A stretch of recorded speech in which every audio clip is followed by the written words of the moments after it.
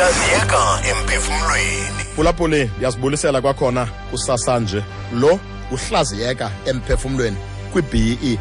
Phulaphuli namhlanje ndifuna ukuba ke sikhuthazane ngolhlobo. Iminyaka ngeminyaka sinikwa amathuba xa siphila kuwo. Ithuba ke esilinikwayo silinikelwa into kokuba ze siliphile silisebenzise sivelise isiqhamo. Ndithanda namhlanje xa sisungula le veki ukuba ke sikhuthazane ngolhlobo. Life beyond declarations. Ukuphila ubomi ngaphaya kwezivakaliso ezi siye sizithethe, ngaphaya kwentetho esizithethayo, confessions esizenzayo, resolutions esizenzayo xa kuqala unyaka. Kubalulekile mphulaphula into kokuba sazi into kokuba ngapha koyivakalisa, ngapha koyideclarisa, ngapha koyithetha noba intoni na kufuneka ndiphilile.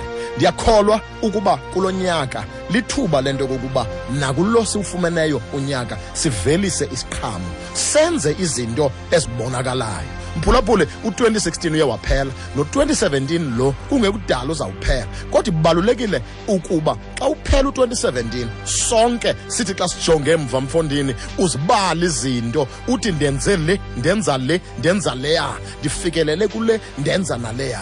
Ndiyakholwa ukuba ngoku lixesha lento kokuba sithethe kambalwa senze kaninzi. This is a time of talking less and doing more.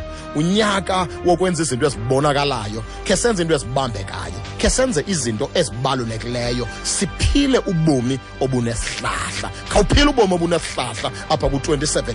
Khawujonge emva ukhombe nawe uthi ndiyenzile le, ndayenza naleya. Mini emandi eqhakazileyo kuwe. Kodwa kwathi ugqibilele